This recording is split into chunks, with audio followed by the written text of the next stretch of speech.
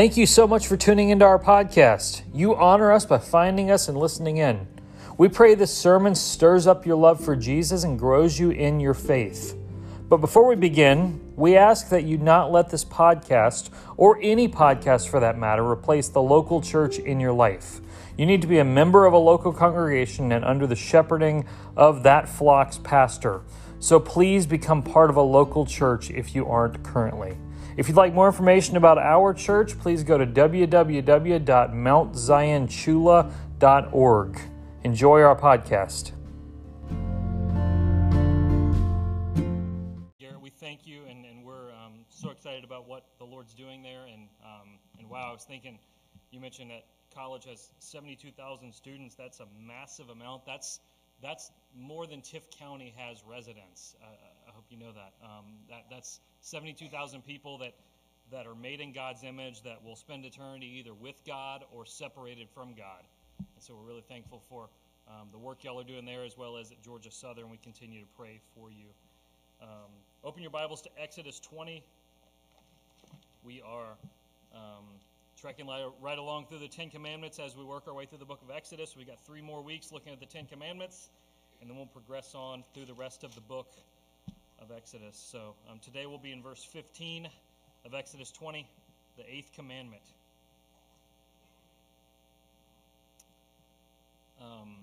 I was about 9 years old, and my dad and I were at my Grandma Marge's house for Thanksgiving. Grandma Marge is my dad's mom.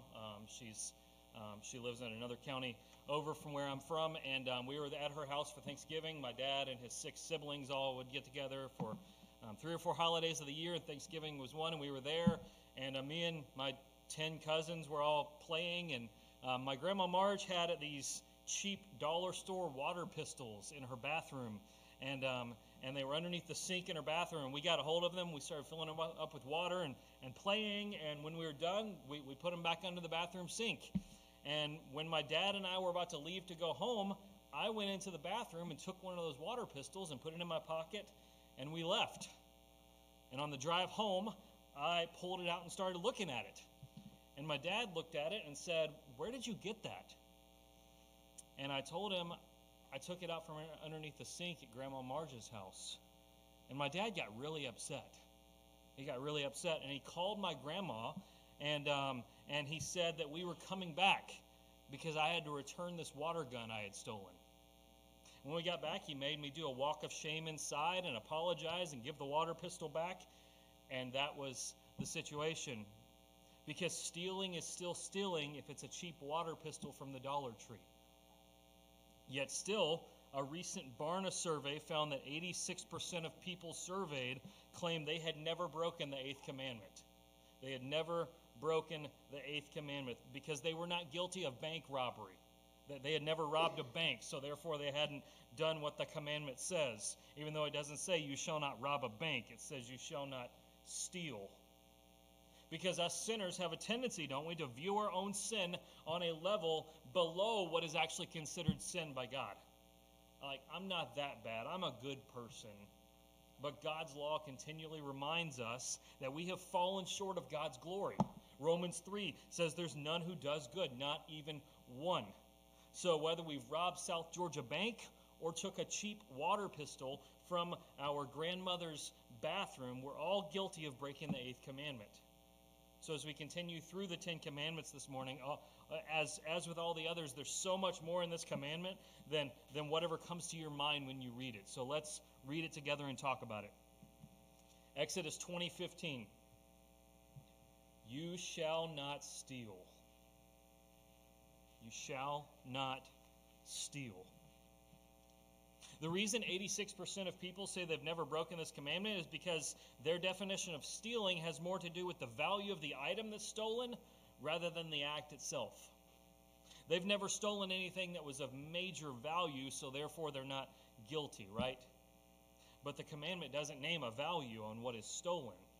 It's talking about the act of stealing, taking something that's not yours. In a general sense, that's how we can define stealing. Stealing is taking something that belongs to someone else. Taking something that belongs to someone else. Or for more detail, hear how the Heidelberg Catechism describes it. This is a catechism, a doctrine statement that the church has put into place several centuries ago. Chris, can you bring up the first slide? And this question is going to continue into a second slide because it was too much to include. What does God forbid in the 8th commandment? This is how the church creeds have defined it. God forbids not only outright theft and robbery punishable by law, but in God's sight, theft also includes all scheming and swindling in order to get our neighbor's goods for ourselves, whether by force or means that appear legitimate, such as inaccurate measurements of weight, size, or volume, fraudulent merchandising, counterfeit money, excessive interest, or any other means forbidden by God. In addition, God forbids all greed and pointless squandering of his gifts. This statement comes by bringing together several passages of Scripture: Exodus 22:1, Micah 6:9-11, Deuteronomy 25:13-16, Luke 12:15, and Proverbs 21:20. You bring all those together, you get this definition of what stealing is. So when you consider all that could be taken, taking something that belongs to someone else, there are many ways to violate this commandment. So let's talk about some modern day ways that people do it. Obviously, the first being robbery or burglary. I don't, obviously not trying to minimize that. Don't want to sound like that. Forcefully taking of someone else's property, even by threat or violence if necessary. It's a violation of property and dignity. That's the heart of why stealing is so wrong, and we know it is wrong, because my property is often tied to my personhood and my identity. So to take it from me is often to take something essential to me. Personal property matters. It's one of the foundations of a stable society. So, robbery, burglary, and stealing are attacks on the foundation of society itself. So robbery or burglary would be one way to break this. The next is vandalism. Vandalism. That is destroying of property, destroying someone else's property. It's the same thing as stealing. The only difference is you don't get the thing after you do it. It's the same thing as stealing, you just don't get it. It just loses value to the owner of it. When I was in middle school, one of my classmates was on my road. I had a classmate that lived at the end of my street, and another guy from school came over, and they were hanging out, and they started walking down the road. And they got to my driveway, and the other classmate, not the one that lived down the road, decided he was going to vandalize our mailbox. And he did it to one or two other people as well. He broke the door off, and he twisted the flag around and all of that, and walked away. And we came home later and found it like that. And one of our neighbors told us, hey, I saw this kid do this. And he had very distinct features that we would have known who that guy was because he walked our street a lot. And so we called the cops, and I went into my room. My parents told me, don't leave the house till the cops get here. Don't do that. And it's the only time I ever snuck out of my house as a kid because I was a superhero. I had to interview the neighbors and figure out exactly what happened. So I opened the window and jumped out and took off down the road. And I came back and jumped back in the window. And I went down and interviewed my neighbors and said, tell me what happened. And he told me. And so I was able to give an accurate report to the police when they got there. We had to pay to fix our mailbox. So therefore, we lost value in what we were doing. That is the same thing as stealing. Another one is human trafficking. That is a form of breaking this commandment. Human trafficking. The only stealing worse than stealing property is stealing people themselves. And it happens all around the world. Estimated 27 million people around the world are trafficked. 27 million people. That's a lot of people. A lot of people made in God's image have been stolen by somebody and turned into a slave.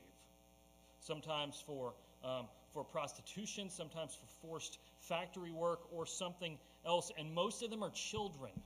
Most of them are children. And this isn't just something that happens in Nepal. Actually, Atlanta is a huge hub for human trafficking. A lot of people are trafficked in Atlanta and other big cities in the U.S.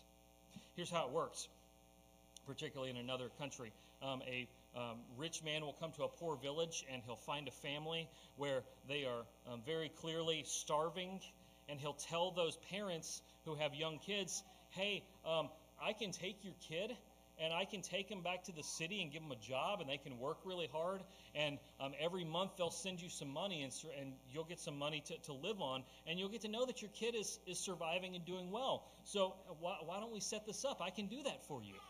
And that's what the parents do. They're deceived. They give their kid to go and work this job, and they never get any form of money, and that kid does not get a good paying job. That kid is made into a prostitute or a factory worker. Often drugged to keep them in line, and then they usually die by the age of 40, either by natural causes or by suicide.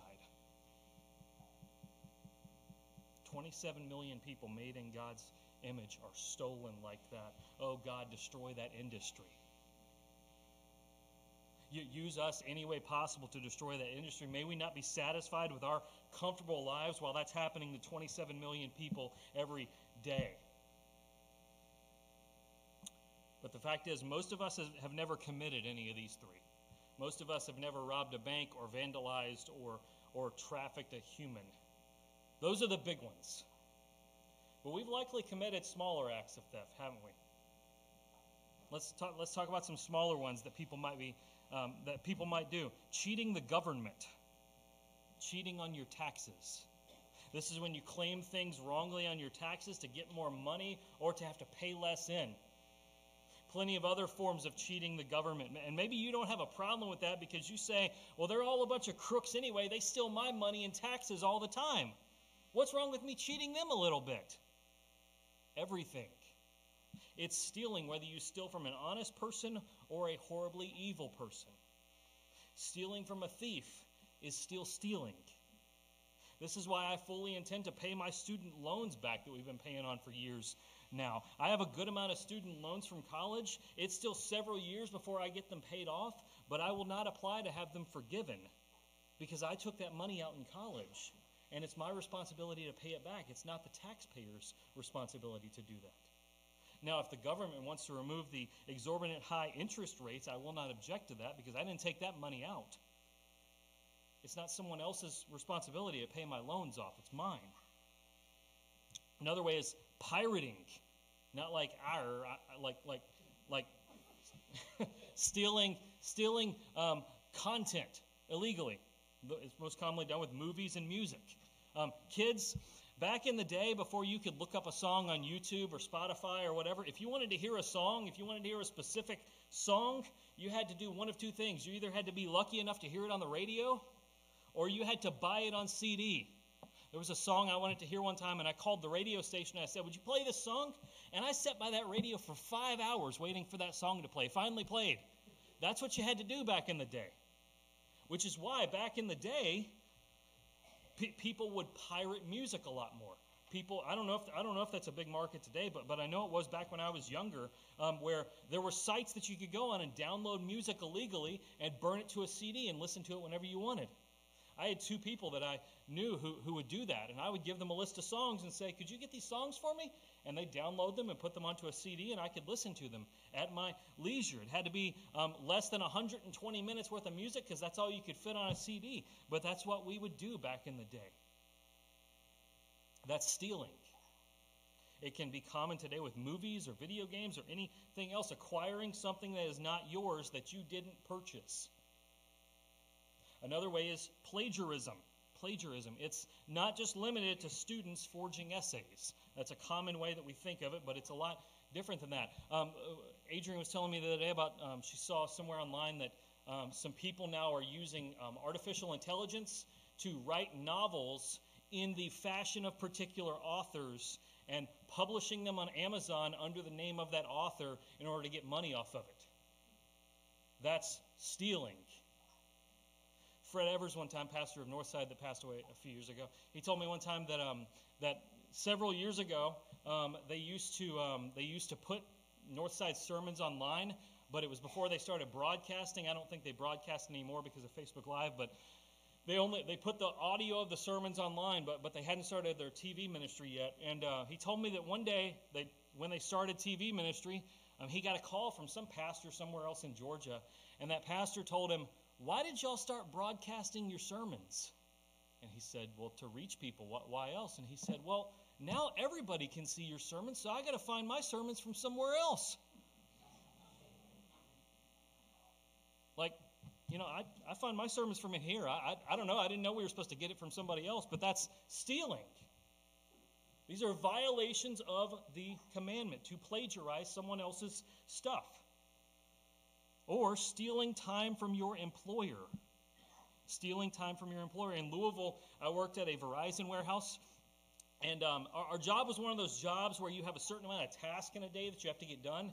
And honestly, the job that I had, once you get those tasks done, you're done for the day. I mean, you just sit there, and if more work comes in, you do it, and if not, you just get to do whatever. I mean, you can play on your phone, you can read, you can do whatever you want. And so that was our job. So we had a certain amount of tasks to get done. And so the temptation was, well, I'll just slack off until 9 a.m. or 10 a.m. and then we'll get our work done. But that would be stealing time from our employer. If there's work to get done, you do it. I rarely had homework in seminary because I would get it all done at work because we would finish up our task and I would do my homework. But that was the tempting part was slack off for a little bit, get woken up in the morning and then get to work. I had a coworker that I worked with who would spend the first 2 hours of the day reading ESPN and checking his fantasy football team.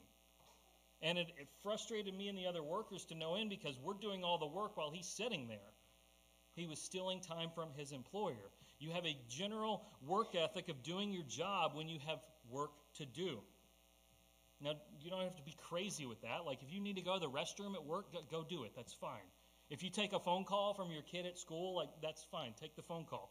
But generally, work when you're working as long as there's work to be done. Any other form, these are just several examples today, but any other form of taking something that isn't yours, that's violating this commandment. And at the heart of it all, at the heart of theft, is greed. Greed.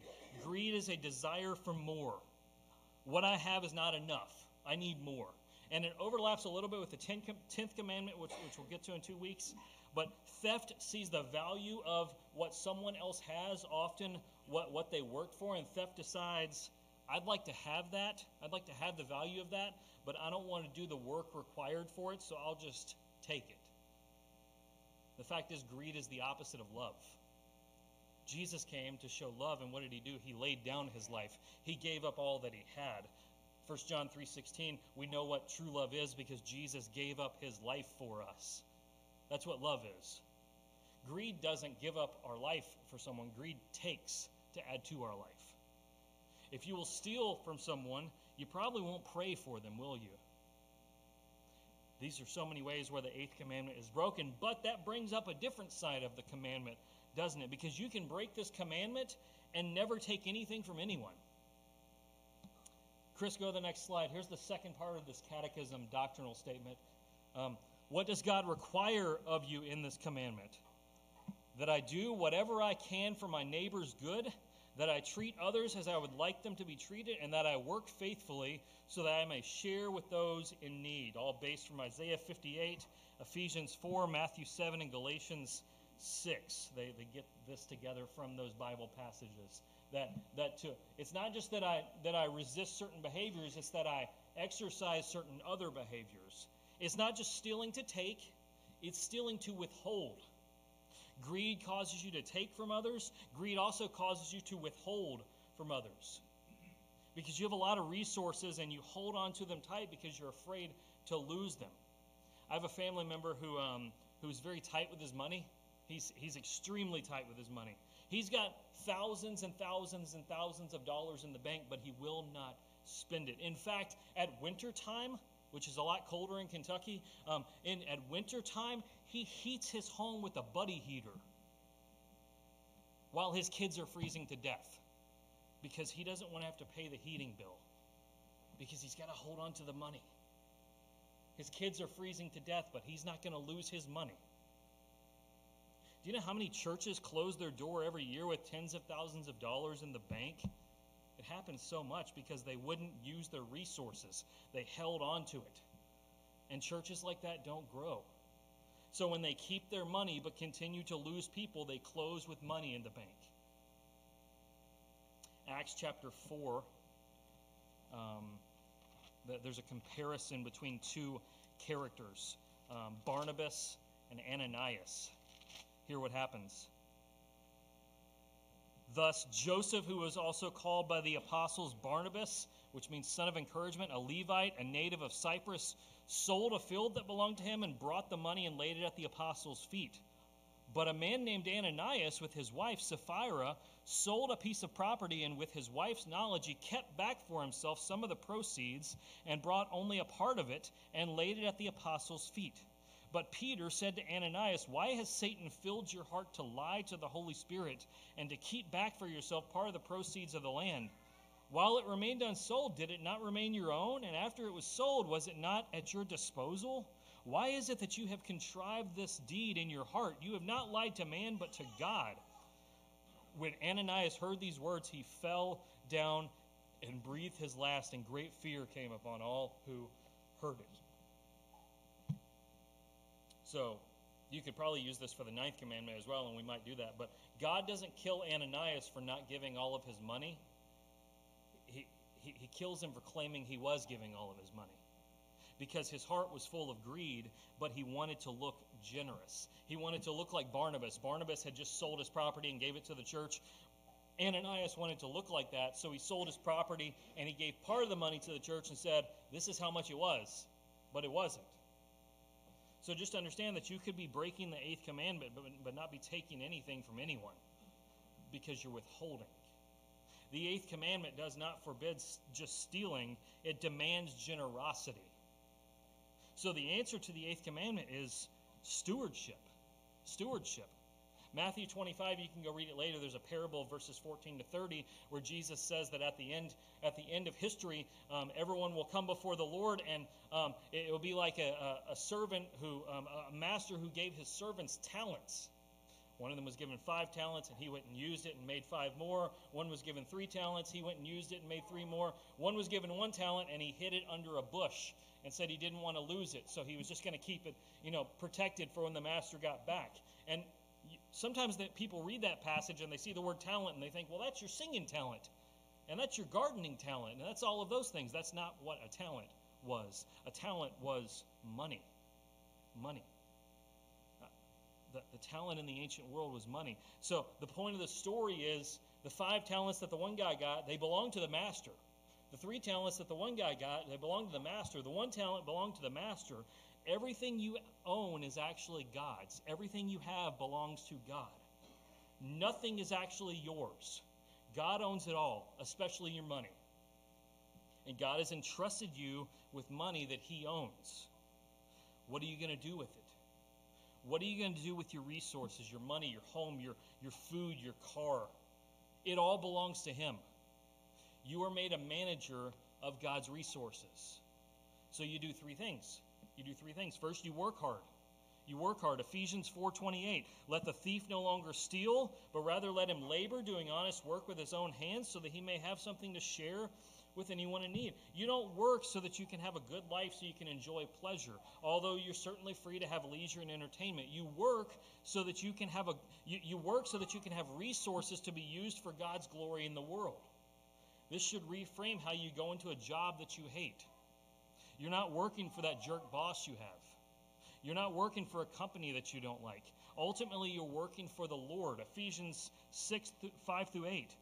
Bondservants, obey your earthly masters with fear and trembling, with a sincere heart, as you would Christ.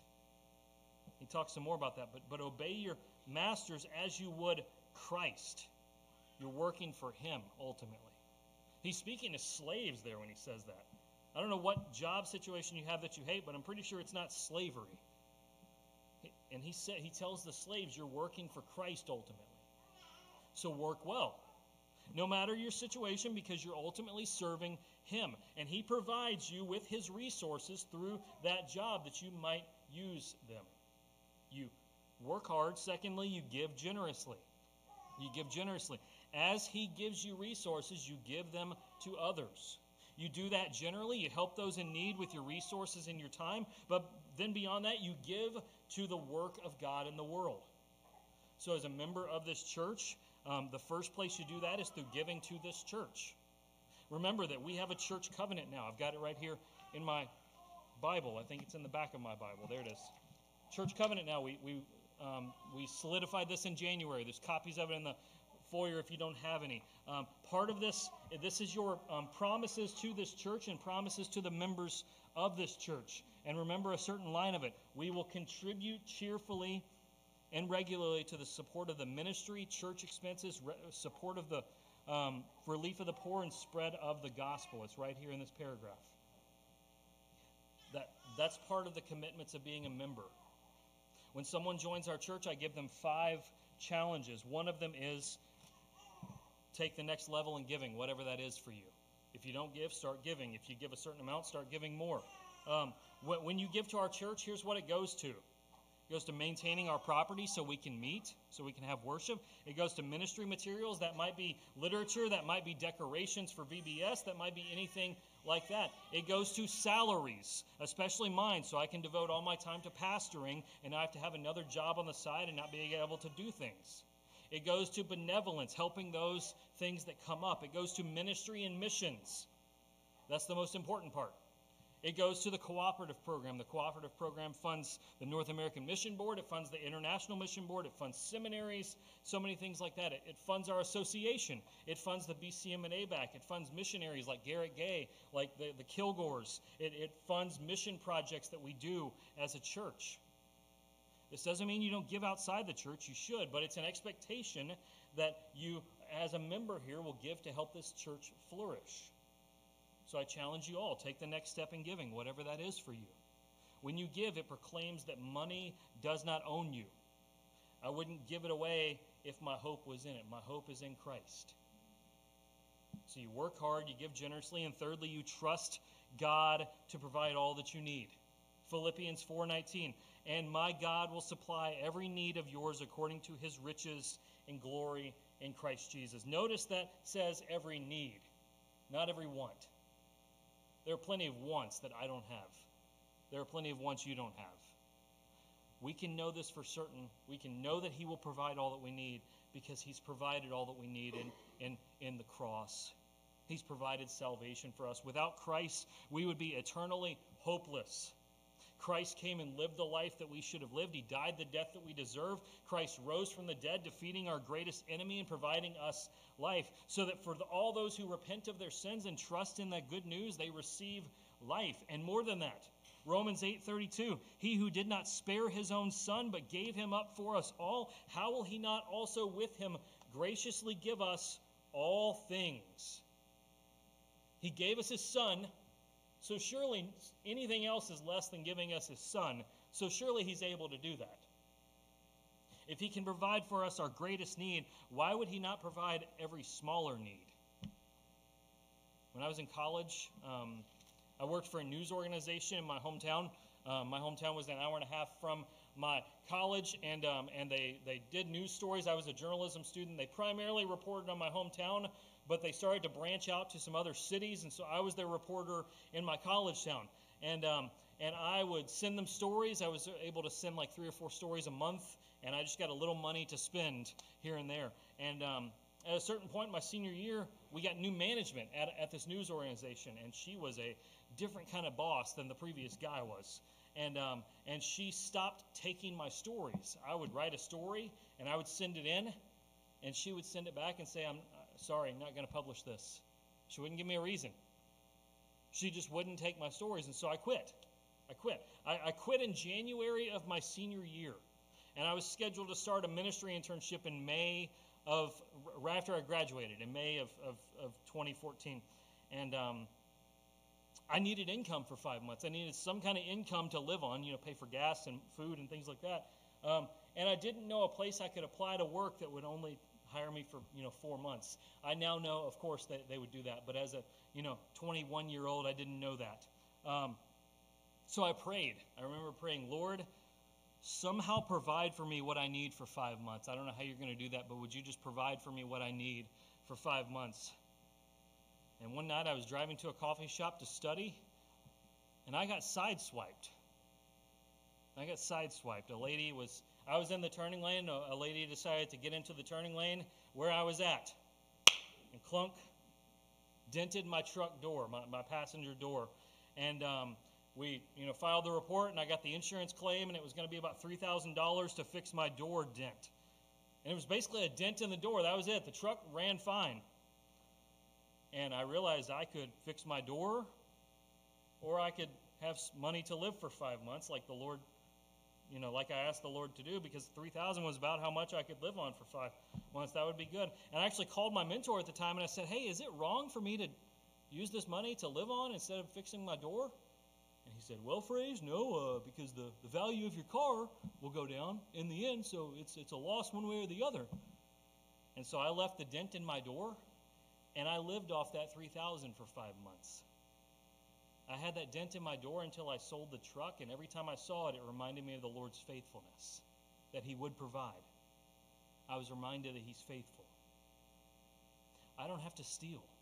You don't have to steal, because God is faithful. You don't have to take from others. You don't have to withhold generosity, because the Lord will provide for you.